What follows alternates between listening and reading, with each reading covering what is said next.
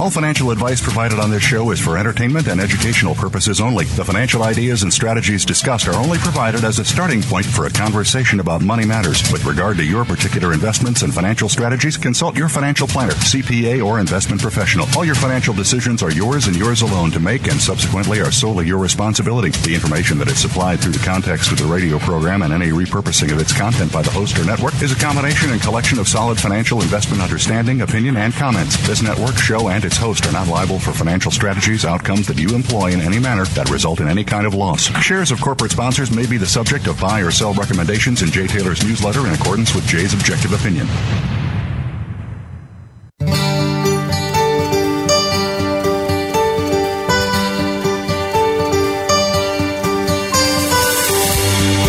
Welcome to Turning Hard Times into Good Times with your host, Jay Taylor.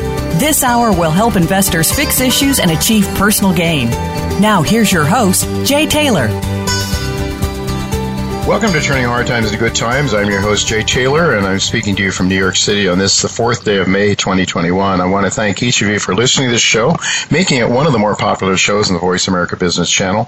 And I want to invite you to keep your questions and comments coming along to questionsfortaylor@gmail.com. I also want to thank our sponsors for making this show economically viable. Sponsors for today's show: Novo Resources, Sitka Gold Corp, El Oro Resources, Irving Resources, Hannon Metals, Lion One Metals, SK Mining Corp, and Firefox Gold. Before we get into today's show, I want to inform you of an interview I did this past week with Darwin Green. He is the president and CEO of High Gold Mines. It trades in Canada under the symbol HIGH. You can buy it in the States under HGGOF. The company has a high-grade, precious metals-rich polymetallic deposit in Alaska approaching 1 million ounces on a gold equivalent basis, grading around 11 grams per ton gold equivalent.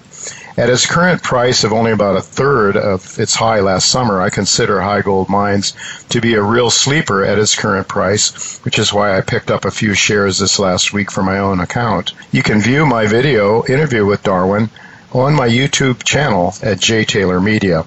I've titled this week's show, Is Inflation Transitory? Peter Boockvar, Chief Investment Officer of Bleakley Advisory Group, visits for the first time, and he will be with me during the second half of today's show.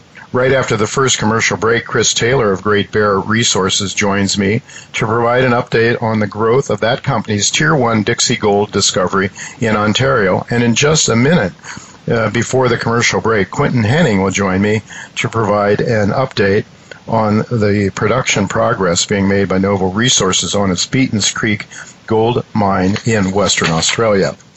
The big macroeconomic question in the minds of bondholders is whether the uptick in inflation now is simply a transitory event or if it is the start of a secular bear market for bonds akin to that occurred in the 1970s. After acknowledging that indicators of economic activities and employment have strengthened because of progress on vaccines and strong policy support, the Federal Reserve remains firmly committed to the belief that while inflation has risen, it is largely reflecting transitory factors. I'm old enough to recall that during the 1970s, the Fed uttered similar comforting words only to watch the CPI soar to well over 10%. Leading to draconian 17% interest rates to avoid the American economy shooting off into double-digit or even triple-digit inflation. We'll ask Peter Boockvar whether he thinks dollar inflation is in fact transitory or what that might mean if that's not the case. And in fact, we are starting to see a very serious inflation problem straight ahead. So we'll ask Peter about that in the second half of today's show. But right now, I'm happy to tell you that Quentin Henning is with me for an update on Novo Resources. Thank you for joining me again, Quentin, to give us an update on the startup of production for Novo Resources at Beatons Creek. As your CEO, Rob Humperson, pointed out on November 29th, I'd like you to just perhaps give our listeners an overview of what was in that press release. You reported 7,375 ounces of gold production and 1,158 ounces of silver since the pouring of the first gold bar on February 16th. Now, a quick back-of-the-envelope calculation suggests that your daily production was around 100, give or take 100 ounces of gold per day at this startup phase, which at that level might add up to 30,000, 40,000 ounces of gold per year. But but that's quite a far cry from what we are anticipating. And I think we were talking, maybe in my mind anyway, I was thinking 80 to 100,000 ounces a year is sort of what we're anticipating. Now, I know every mine that I've ever seen start up always has some hiccups, and so I'm not in the least bit surprised, especially given the fact that your project is quite unconventional in many ways. But what has given me optimism is the fact that from that press release, at least, it seems to me that you and your management team are really addressing the challenges head on, and that you seem to have an answer for all of the issues that that have come up so far. So perhaps for the sake of our listeners, just give us an overview of what was in that press release and what your thoughts are right now. Certainly, Dave. Look, I'm going to kind of break things down into two categories. Okay, there's a lot involved in the ramp up. It's not just about mining, but it's about transporting the rock over to the mill and milling and other aspects. Okay, so there's a lot to discuss here. So I'm going to break it down into two categories. One would be, we'll say, things that are progressing fairly well and normal for a ramp-up operation. And then the other thing I will break out, the second category, would be issues or challenges that we've had and how we're addressing. Okay, so basically things that, have caused issues on site for us. Okay, as far as the milling goes, it has come off very much in line with what we expected. The mill has been operating on average at about 1.6 million ton per annum run here lately, and they have been gradually ramping it up, and we expect, as it says in the news release, to be able to operate this at maybe 1.9 to 2 million ton per annum. Right now, there's no indication that we can't achieve that. Okay, then that's a good thing. I mean, 2 million ton per annum for the mill is fantastic. Now, the other things about the mill, we are seeing high gravity recovery, which is what was projected. We got coarse gold, so we're seeing a lot of gravity recovery. We're also seeing the recoveries, the overall recoveries, starting to creep up into the mid-90s, which is what we expect. This is a free milling deposit. So all of that is coming together very, very well. Now, on the transport side, they have actually had to work through a number of issues, just getting the tonnage from the mine site over to the mill. But I think at this point, those are pretty standard ramp up. Look, I'm not a miner, I'm a geologist, but from what I understand, listening to everyone, it sounds like they've got that under control. So in other words, transport, all smooth. Okay, now we're going to work our way back to the mine. Okay, so the mine, we have a mine schedule that required us to mine the back area, so the area where this dedicated waste disposal area is going to be built. We had to mine that first, and that was lower grade. It was known to be lower grade, and we just simply had to mine it to get it out of the way so that when we go in and start dumping rock there, we don't bury up some resource that would have otherwise been yielded some gold. So that's largely done. So that part of the mining ramp up has been smooth. They have had to cut their teeth with dilution. They had experiments around doing some blasting. They basically are now doing blasting down to the top of the mineralized horizons and blasting the waste, and then leaving the mineralized material there to be mined as we had planned, which is now bringing dilution down. So I think that's under control. Again, that's a normal ramp up thing. All right. So everything I've discussed to this point has been normal ramp up. It's cutting your teeth and getting in there and figuring out best practices and how to do things. Okay, now where we have had challenges that I would say are outside of the norm of ramp up have largely been around getting grade control assays back in a timely fashion. We are using the Chrysalis technique, which is a gamma ray, a photon emission gamma ray assay of gold, which is new. It's certified. It's proven. In fact, it's becoming exceedingly popular in Australia, and that's why we're having delays, is that the capacity of the analytic facilities has simply been maxed out. Now, it's unfortunate because they told us we would have priority, and then all of a sudden people start offering lots more money. Inflation. Okay?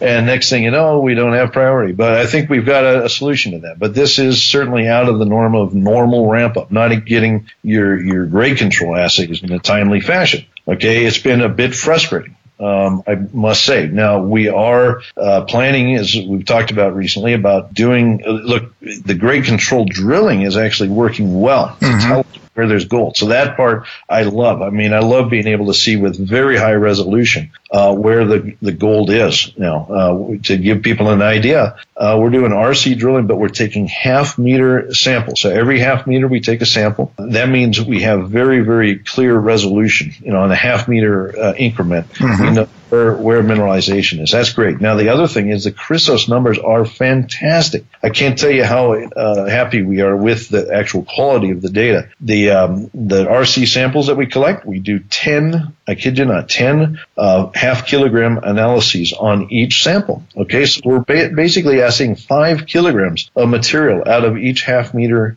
increment in our grade control drill. What does that mean? It means we have superb data. Okay, this is the first time ever we've got this data that really lets us to see this system unlike before. We have been so happy with it that, when we talked to the guys who authored our recent technical report, they said you should do that over the entire deposit. We agreed. Okay, so that's why we've raised this money. We're going to go nuts basically drilling this thing. Why do we want to do this? Well, there's a lot of places where there's some reefs that have lower grade mineralization around them, and there's going to be opportunity to bulk mine. That's one reason. The other reason is that this kind of resolution really does tell us, mine over here, don't mine over there. It gives us just that black and white picture. It minimizes the nugget effect in essence, and it allows us to see with great clarity where the mineralization is. This is a great outcome. Okay, so these are all positive things that are going to come from this whole exercise. But the frustration around getting those assays has been very high amongst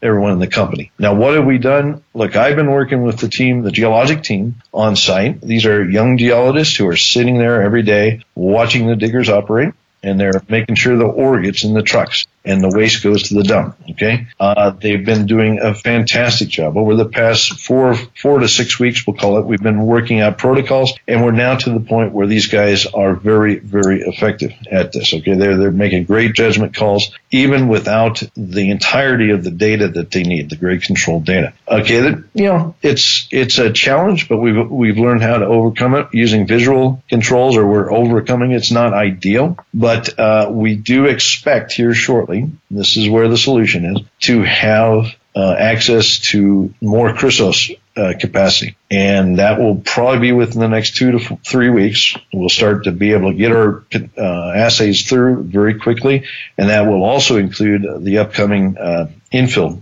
holes that we're going to drill. Okay, so we have kind of a trick up our sleeve. Hopefully we can pull this together. I'm fairly confident we'll get there now, and have access to Chrysos such that we can catch up on our backlog of grade control assays as well as undertake this program. Okay, so we've worked through that bugaboo, we're working through that bugaboo, but otherwise the ramp up is actually going quite well. Mm-hmm. It sounds very encouraging to me, and now I have a bit more of an understanding why the number of ounces at that level. You started out with lower grade material. This is a learning curve for sure, especially with a project that is so unconventional. So if I understand you right, Quentin, what you're saying is you hope to have or expect to have control of the lab process so that you can take charge of that and not be dependent on a third party. We have built, we actually are, I think, near completion, a prep facility on site at Beans Creek. Taking charge of that. That was one sticky wicket. And then the other sticky wicket is enough access to machines. And we'll be able to talk about that solution in a week or two. Very good. Well, I thank you very much, Quentin, for helping us understand the details. I think there are a lot of misconceptions out there. A lot of people are saying, well, I told you so. This isn't going to work. I remain very confident, and I want to thank you very much for spending time to explain this to us because ignorance is not bliss. So thank you so much for helping us understand, Quentin. All right, folks. Well, we do have to go to break now, but don't go away, because when we come back, Chris Taylor of Great Bear Resources will be with us to give us an update on that wonderful project called the Dixie Gold Deposit in Ontario. So don't go away. We'll be right back with Chris Taylor.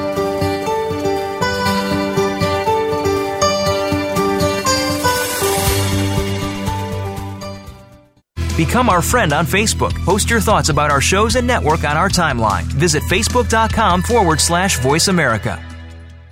Firefox Gold is actively exploring in Finland, where recent discoveries have sparked a new gold rush. Firefox controls a major portion of a prospective gold belt, giving the company a distinct advantage for exploration and strategic partnerships. The company's strong international leadership team, combined with its Finland-based exploration specialists, will put Firefox on the crest of the coming wave of gold discoveries. Firefox Gold trades on the TSX Venture Exchange under the symbol FFOX. Go to firefoxgold.com to subscribe for updates.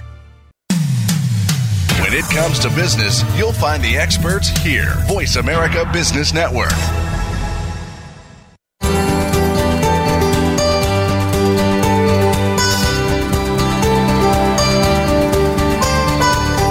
You're listening to Turning Hard Times into Good Times with your host, Jay Taylor. If you have a question or comment about today's show, Jay would love to hear from you at 1-866-472-5790. That's 1-866-472-5790. You can also send an email to questionsfortaylor@gmail.com. That's questions, the number 4, Taylor@gmail.com. Now, back to our program. Welcome back to Turning Hard Times to Good Times. I'm your host, Jay Taylor. I'm really pleased to have with me once again Chris Taylor. He is the president of Great Bear Resources and also a member of the board. He is also a structural geologist, has more than 20 years of experience in the field. He's had really a remarkable young, well, pretty young by my standards anyway, young career. 20 plus years, but my goodness, a lot of geologists when they're my age and they're ready to retire would dream of having as such a success as the Dixie deposit. Chris, thanks for joining me again. It's really good to have you with me once again. Yeah, thank you, Jay. You know, I guess before we get started, I should just tell our listeners, GBR is a symbol in Toronto. GTBAF. You can buy it in the U.S. as I have. 50 only. Chris, correct me if I'm wrong about this, but I think only 53 million shares yet. Does that sound right? Yeah, 57 now, but you're pretty much bang on there. Wow, Jay. I mean that's really something for a company that has achieved all you've done. I saw a price of $14.46 in Canadian money earlier today. That would give you a market cap of, I guess you'd be getting close to 800 million, something like that. Yeah. You know, when we spoke, I guess it was a couple of months ago, you know, I was mistakenly suggested that your shares hadn't really moved much. It sort of meandered around for a year, but I was so wrong about that as I looked, and you corrected me, by the way, but I looked at the chart this morning. You said you had doubled. Well, actually, you've more than doubled. You went from the low of, I guess, the pandemic low of something like $4 in Canadian money all the way up to 20 in a matter of months, by July. And so, but since then, you're sort of meandering around as you're doing the engineering and the stuff that people don't get terribly excited about. And I think, though, that there may be more than what people are recognizing there. It seems to me that the market is suggesting that, you know, with its activity, that they're suggesting that probably that the wealth has basically been discovered already, and there's not much reason to get excited about this story. I guess we'll find out when you provide your maiden resource, which is going to come up sometime in the hopefully not too distant future. But what do you say to people that say, why pay attention to Great Bear anymore? I think, it's $14, it's a $500 million, we just said the market cap is fairly substantial. What do you say to those people?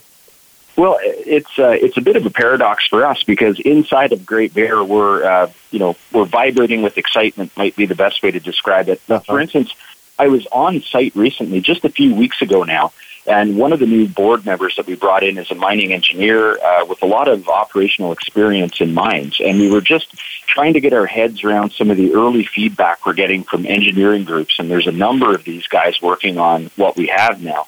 And it's very exciting to see that what we're going to provide for the market is that really, really unusual combination of high-grade gold in a significant open pit type scenario. And that's probably the most likely development scenario here, is that it'll be a large operation, a lot of ounces produced on an annual basis, probably most likely starting with a high-grade open pit operation, and then progressing for many years after that in an underground mining operation. And in that sense, what Great Bear will provide will have very, very few parallels in the world of mineral exploration today. And that's a really top-level project that looks like it'll make a lot of money in a short period of time. So those are forward-looking statements, if I've ever made any. But when you're looking at the kind of assay results that we've generated just consistently for years in a row now, that's really what should bring in the value for Great Bear. That should be exciting, is getting away from the speculation and delivering on those sort of realities, or that what we see, those are the realities of the project. So very rare and very exciting for us inside the company. Yeah, right. If you can have, you have such high grades that come right up to the surface, very close to the surface, both with your LP zone as well as the earlier Hinge and I guess those two more traditional Red Lake type deposits also come pretty close to the surface as well. So I guess that's right. If you can get a lot of heavy production, low cost production early on, the project's net present value would obviously be enhanced considerably. So that is certainly something people will be wanting to watch. So when do you expect to come out with your maiden resource, Chris? Do you have a time in mind? I'm sure you do. Yeah, it's most likely to be in the first quarter of next year. But what we're getting is all the input now from the engineers and the planners that are telling us where we need additional drill holes to be able to finish off that process. And I'll know in the next few weeks. So we'll make an announcement in the not too distant future of when exactly that date is going to be. And that's what I think will be a very interesting. Well, then the clock is ticking. Right, the clock is ticking on when that number's coming, and if we're correct about the potential, the economic potential of the system, and we deliver on it, there should be a very pleasant, sort of valuation that comes into Great Bear at that time, based on what we expect. Mm-hmm. How far away is the Hinge zone from the LP zone? Roughly about 500 meters. So in any sort of potential mining scenario, I think. It's what attracts us to the project, despite the fact that we own it. If we didn't own it and we were looking at it from the external point of view, like any other mining company in the world, what would really attract you to it is that you have this multi-kilometer LP fault target, which, frankly, will probably extend to great depths and has, right now, we've got drilling in this grid over 5 kilometers. That will be most likely mined in an open pit bulk tonnage type scenario and then go underground for however long it goes for. And these things in the Red Lake area tend to go for kilometers, like 2.5 kilometers depth at the main mine. But they're located right beside these other zones. So very likely what I would expect to see is open pit bulk tonnage mining operation at low cost. That would get everything going. Most likely that's appealing because it would pay itself back very quickly. And then in the future, you'd have concurrent mining operation at the big LP fault zone underground and at the other zones that we found, the Dixieland, the Hinge zone. And that would be very exciting because it would keep low-cost mining going. But the project conceivably could all be paid for with the money that you would generate from the open pit portion of the operation for many years. That would be paid for in a very quick period of time. If what we're seeing is correct, we would expect this project to be one that would pay for itself in a very short window, and that makes it appealing from that point of view as well. Yeah, net present value. It's and would you see the possibility of drifting over from the Hinge to the LP, or would the LP start with the Hinge from the LP zone to the Hinge? Would you see a possible drifting over there, or would you start open pit from the Hinge zone? I've seen a variety of different scenarios generated. Some of them include open pit on top of the Dixieland zone. For instance, certainly they think it's a good idea on the LP fault zone.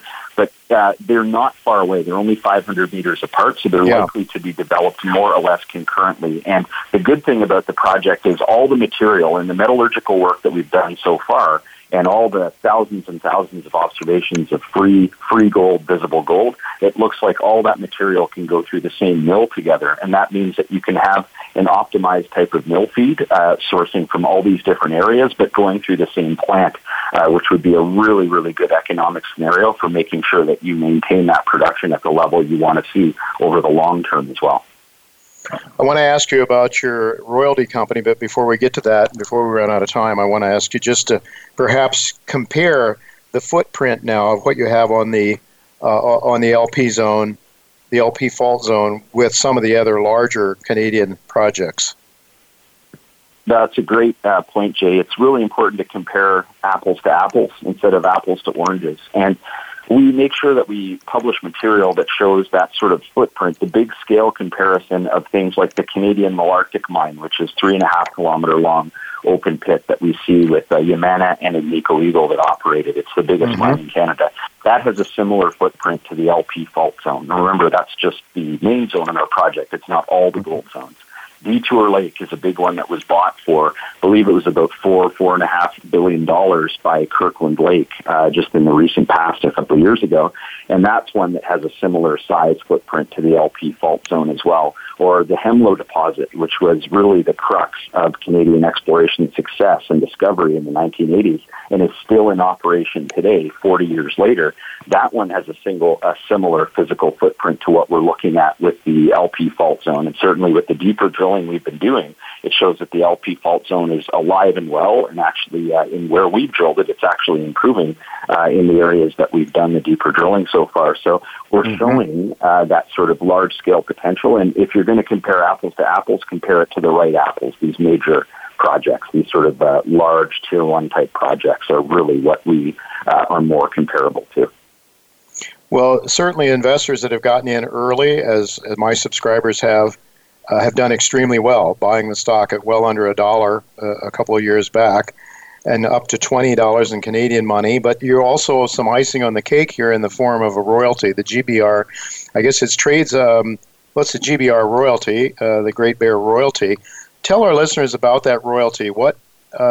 Just explain what it is. Well, effectively, it's a plain vanilla 2% net smelter royalty on the property, on the Dixie property. And we spun it out to shareholders because we wanted to make sure that long-term our shareholders got the benefit of having that royalty. And now, of course, you can buy it in the market if you're interested. And it's quite interesting for us to see that it was listed quite recently, just a few weeks ago, and it's trading now. A 2% net smelter royalty on Dixie is trading at about $100 million value.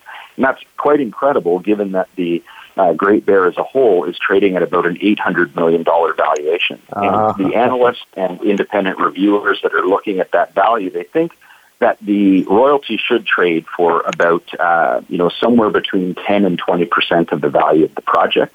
And what we're looking at with the early trading here is that it's implying a valuation on Great Bear that's considerably larger than Great Bear's current value. And it's the kind of thing that, if we're correct about what Great Bear is, and then, it's going to tie into the value of Great Bear royalties, it could be one of the 10 to 15 largest or most valuable royalties of this type in the world.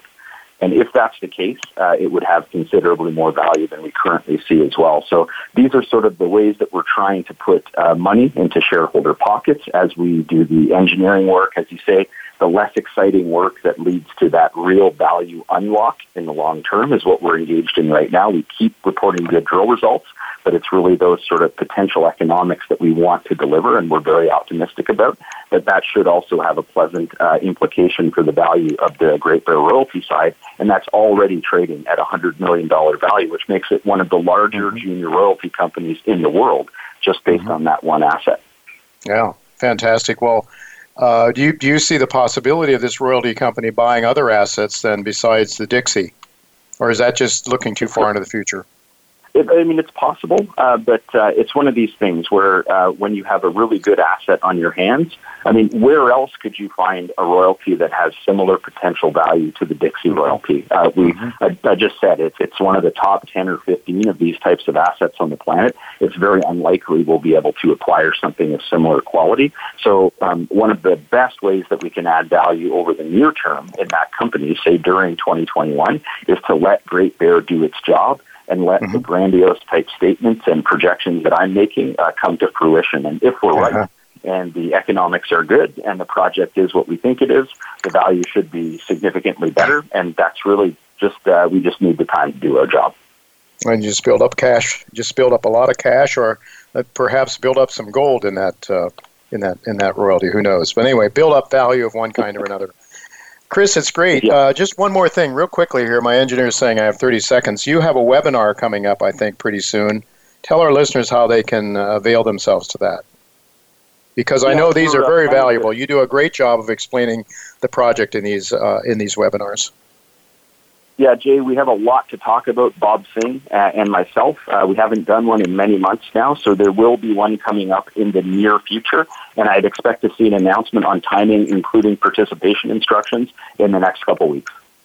Excellent. All right. Well, we'll have to leave it go at that. Chris, thank you so much for updating us. A lot of excitement still there, even if the market isn't recognizing it so much right now. Obviously, they are in that royalty company. Somebody sees something valuing that royalty company where it is valued now. So thanks so much for being with us, and we'll look forward to keeping up with you in the future. Thanks, Ray. All righty, folks, so we do have to go to break now. Peter Boockvar will be with us for the first time, and we'll want to hear what he has to say at Bleakley Capital, how they're managing their money over there. So don't go away. We'll be right back with Peter Boockvar.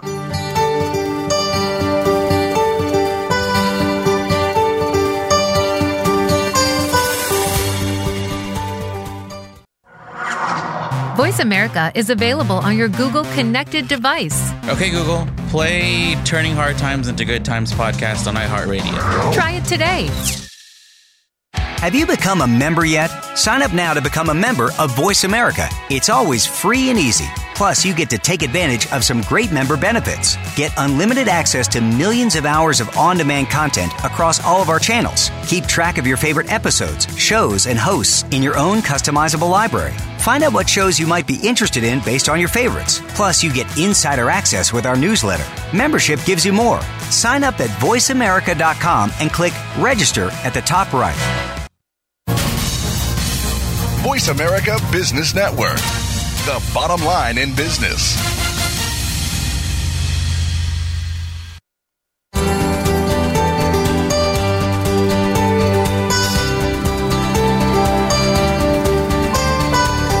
You're listening to Turning Hard Times into Good Times with your host, Jay Taylor. If you have a question or comment about today's show, Jay would love to hear from you at 1-866-472-5790. That's 1-866-472-5790. You can also send an email to questionsfortaylor@gmail.com.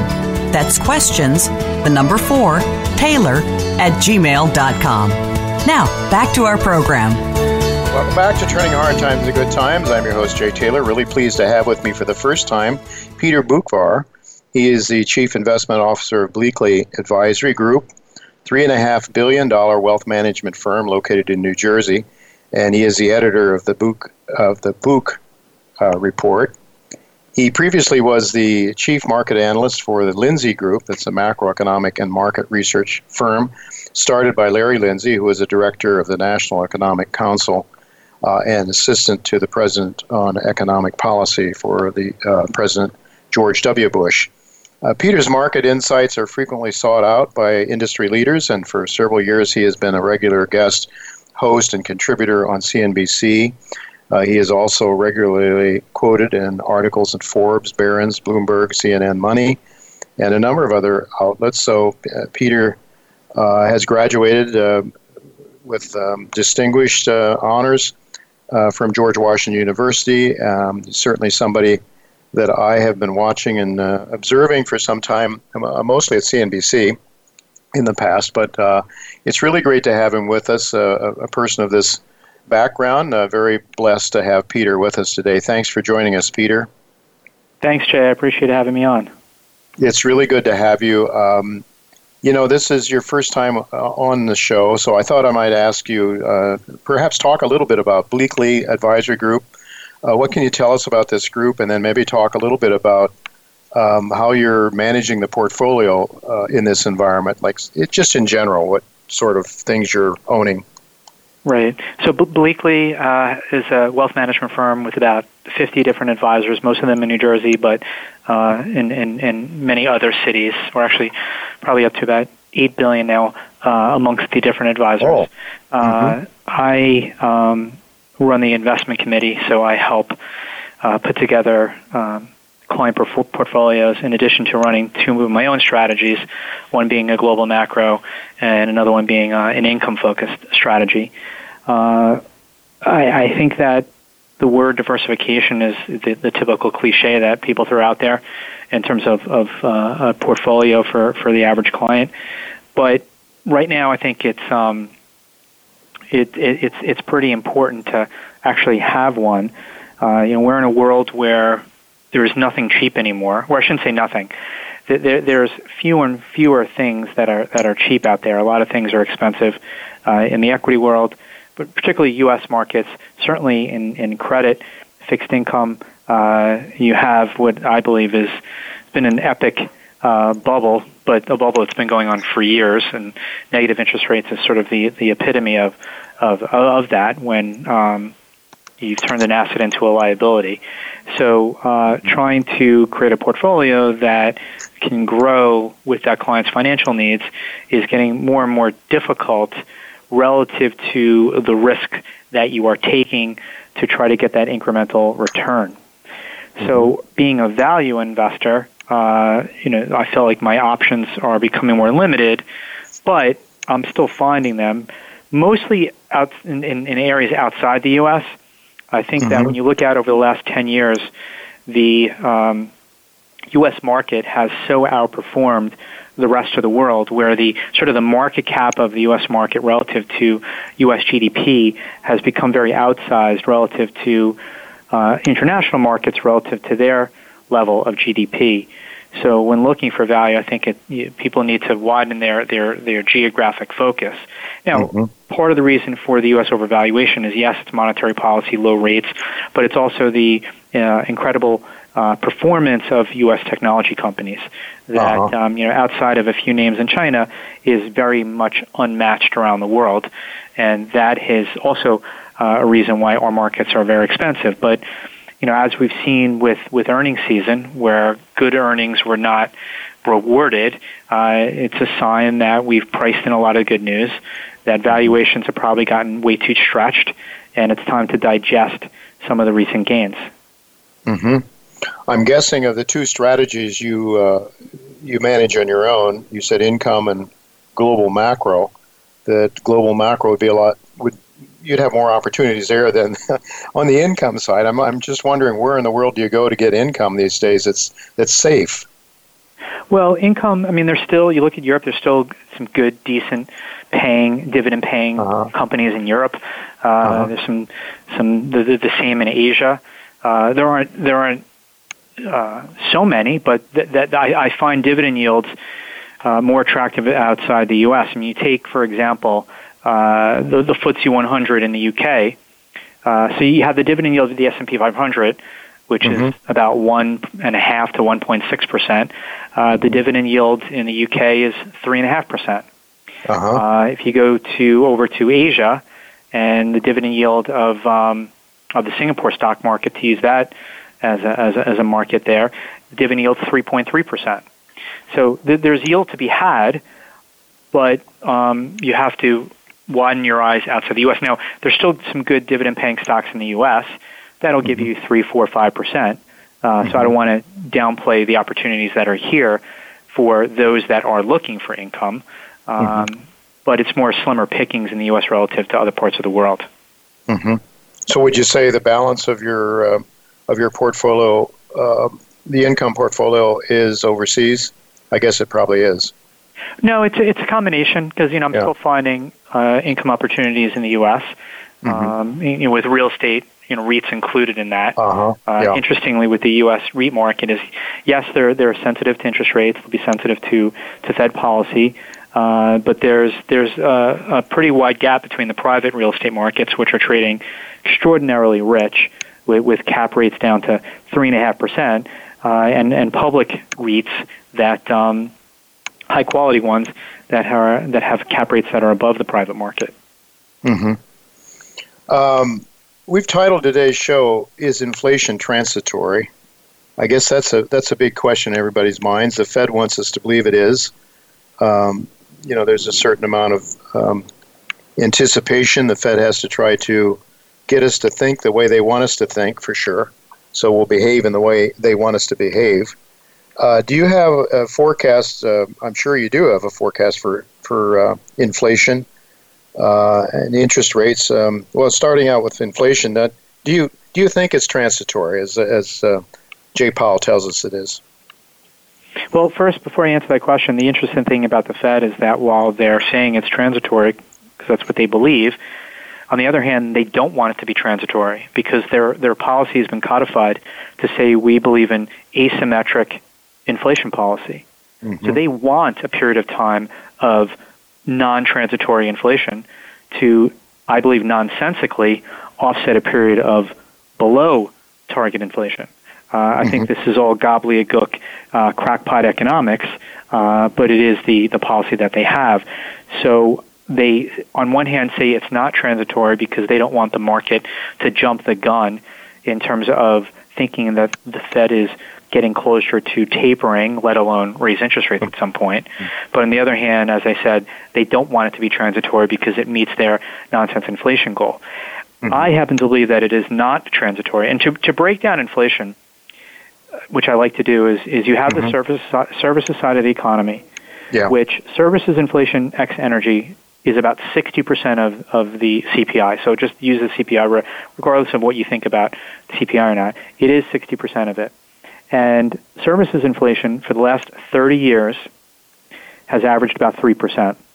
Even though the last 10 to 20 years here, it's averaged 2.5 to 2.7%. That is pretty persistent inflation. It's due to higher rents, medical care, insurance, tuition. Even every year you go to the movie theater, it costs $1 more at the movie theater. Pre-COVID, of course, we were seeing continuous rising prices for airline tickets and hotels and so on. It was always the good side of the economy that saw price compression. Sensibly so because of technology and production efficiency, just naturally is a depressant on price increases. All you have to do is look at the whole technology sector over the past 30 years. But now we saw with COVID a slowdown in the rate of services growth because rents fell sharply in the big cities and the pace of growth in other cities slowed. And obviously people weren't going out, so other parts of the service economy saw price declines. And you saw this big rise in goods inflation. Now you're seeing a resumption higher in services inflation. So the whole transitory debate now comes down to what do goods prices do from here?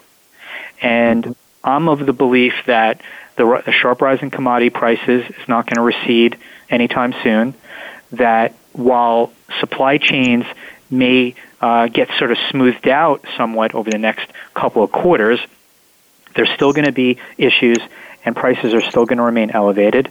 And the cost of transportation, which is a key part of the discussion about goods inflation, because every single thing that is produced in this world ends up on either a plane, a ship, a railroad, or a truck. In 2019, we saw a huge amount of truck bankruptcies in response to the tariff battle with China. We've seen massive consolidation in the shipper container business over the last bunch of years. So I don't think that the rise in transportation costs is so temporary. So I'm of the belief that inflation is going to be stickier than the Fed thinks, and I think come summertime, people are going to start to realize that by seeing 3 to 4/10 month-over-month increases in CPI and PCE and realize this is not going to recede so quickly. That will then be the potential blueprint for another leg higher in longer-term interest rates, and then will intensify the pressure on the Fed to taper their QE policy. Yeah. Well, higher rates. What is that going to do to the equity market? Well, we've seen a rise in the 10-year this year from 90 basis points at the end of 2020 to about 160 today. So 70 basis points, that's almost 3 rate hikes essentially. And the market's powered through it because the market said, well, it's happening for good reason. The economy is rebounding, and inflation's here, but we'll celebrate the improving economy. That said, there has been a valuation rethink on a bunch of different parts of the tech market that worked so well on the work-from-home trade last year, like Zoom, for example, to use that as an example, or Teladoc, that had incredible 2020s, but valuations that got way too expensive, and the same can be said for other software names. So I think there has been a response in the frothy parts of the market. SPACs have cooled down as well. That I think is also in response to the rise in rates, and also just too much froth got into that part of the market. So I think we've already seen a response, and but it hasn't hit the broader market. I think if you get 2% plus in the 10-year, which I do think we'll see, then it has a broader potential reverberations. 2% might be the breaking point, and then what does a 2% rate do to the federal budget, given Mr. Biden's expenditures? Right. Well, some of it has to do with where short rates will go, because the Treasury has been issuing a lot of shorter-term paper. That's why our average maturity is only about 6 years. So the Fed will try to anchor that. Now, 2% doesn't sound like a lot in the 10-year, but we have to remember that in the fourth quarter of 2018, all it took was a 2.5% Fed funds rate to cause a major hissy fit in the markets. So it's really not the absolute level. It's the rate of change, and when you have as much debt as we have, all it takes is modest changes in interest rates times a very large amount of debt equals a lot of dollars. Yeah. It just seems it's hard for me to understand who's going to buy U.S. Treasuries. I guess, well, you probably own some in your income fund because you need the liquidity. Will. It's just a matter of what yield you'll demand. Yeah, but I mean, I remember I lived very much through the stagflation of the 70s. Do you see any possibility of that sort of scenario evolving again? I definitely see a stagflationary type of environment, not to the extent in terms of the absolute level of rates and inflation, but you don't need that to cause a problem. All you need is even 4% inflation relative to the global level of interest rates, and that's a huge problem. So, I mean, that's the one problem with higher inflation now, is that the world's level of interest rates is not prepared for higher inflation. Not high inflation, higher inflation. Now, if the Fed funds rate today was 2, 2.5, 3, the 10-year was 3, 4%, we can absorb a rise in inflation in terms of the rate picture. But when you have short rates at 0, when you have negative rates overseas, and a 10-year yield of only 160, that is not preparation for sustainable inflation. No, I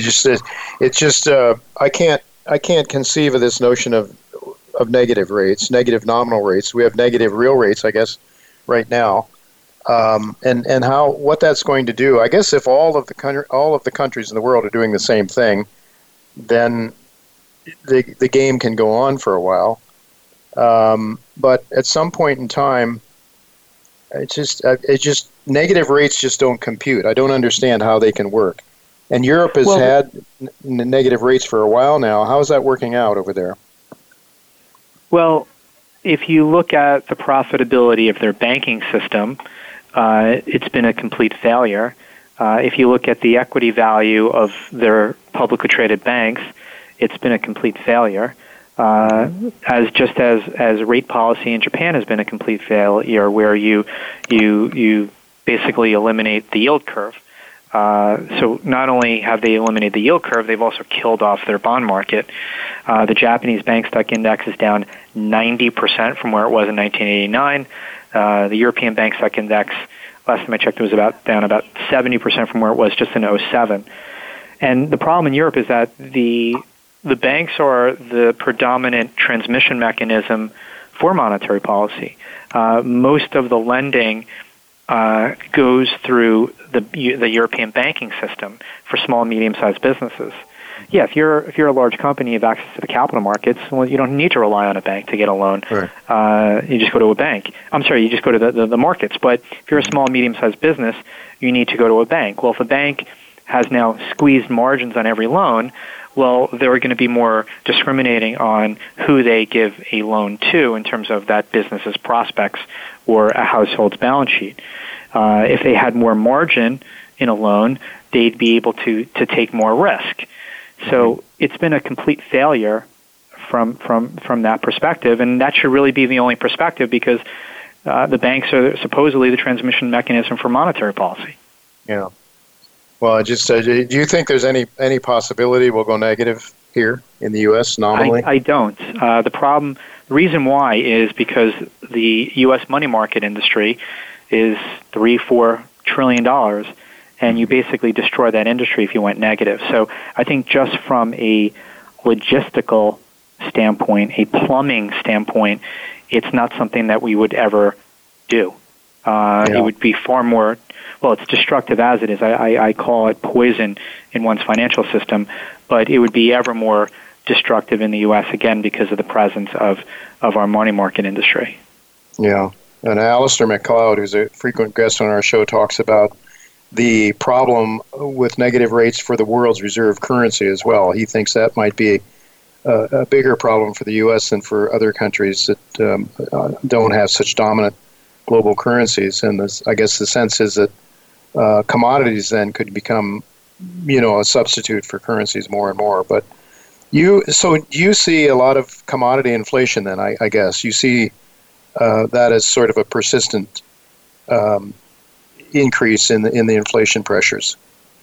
Yeah, I mean, let's break it down. I think copper right now is an ever-growing important industrial raw metal, or industrials metal, that is finding new growth areas, whether it's EVs or solar panels, you take an EV car, it needs 5 times as much copper as an internal combustion engine.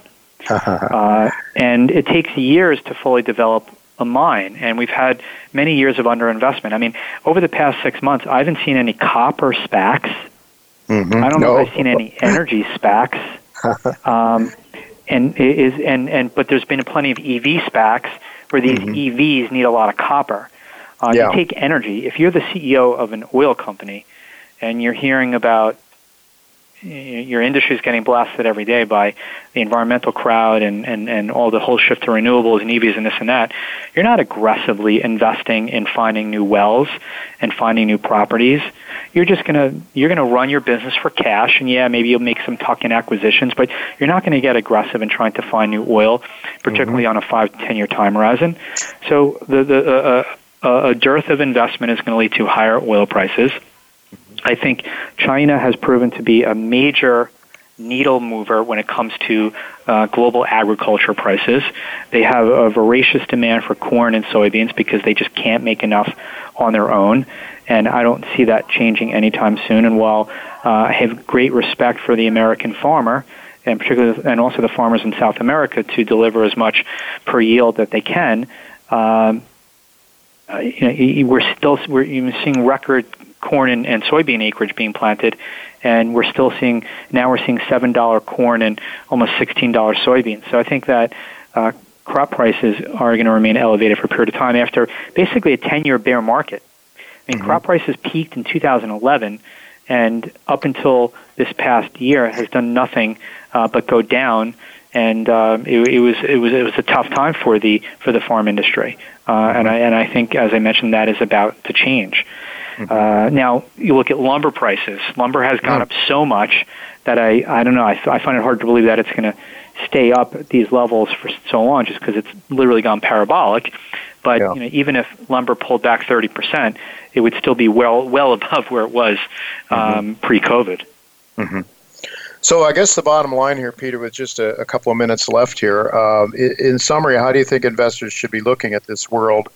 Rising prices, rising inflation. I think something like 70% of Americans are living, before COVID, were living paycheck to paycheck. Just give us with 2 minutes left, give us an idea of what you think investors that aren't living paycheck to paycheck, but have some cash, some savings, how should they be viewing the world? How should they be investing their money? Well, I think a lot has to do with time horizon. I think time horizon is the investor's best friend. One of the secrets of Warren Buffett was not just his ability to find great business models and invest at the right price. He had a longer time horizon than everybody else. Mm-hmm. So he wasn't bothered by declines in the market because it gave him an opportunity to buy more. I think someone who has a short-term time horizon because they have a financial commitment, whether they need to put their kid through college or they have a wedding to pay for or some other big event, then I would have that cash out of the markets in a bank account for the next 2 years. I think those with longer-term time horizons, I think from, as I mentioned earlier, investing overseas will probably give you better returns investing in the U.S. I mean, I wouldn't be surprised if the next 5 to 10 years in the U.S. was one big chop fest as we sort of digest the incredible returns we've seen over the past 10 years. But at the same time, with risks of drawdowns, especially if I'm right on inflation and where rates are potentially going. I mean, that's unfortunately what we have to look forward to over the next 6 to 12 months is constant talk about the Fed tapering, and when they start to taper is when are they going to raise interest rates, and that's just going to be a wet blanket, but comes after gains that far surpassed anybody's expectations, going into a 100-year pandemic. Right. Okay. Gold. You like gold? I'm very bullish on gold and silver. Because I believe the Fed's going to overstay their welcome, as will all central banks. I think that negative real rates will get more negative as rates will go higher the inflation will go higher than rates. And because I'm long-term bearish on the dollar, I expect weakness there to reassert itself, and that would also be positive for the precious metals. All right, we'll have to leave it go there, Peter. Thank you so much for joining us today. Really very helpful, your ideas, your remarks, and your insights. So we'll look to do it again, I hope, sometime in the near future. Well, that is it for today, folks. Next week, John Williams, the author of Shadow Stats newsletter, will be with me. We'll also, Peter, I think we're going to have Quentin Henning is with us and Michael Oliver as well. So until next week, goodbye and God's blessings to you.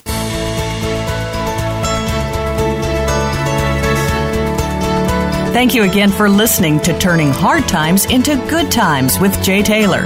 Please join us again next Tuesday at noon Pacific Time, 3 p.m. Eastern Time on the Voice America Business Channel.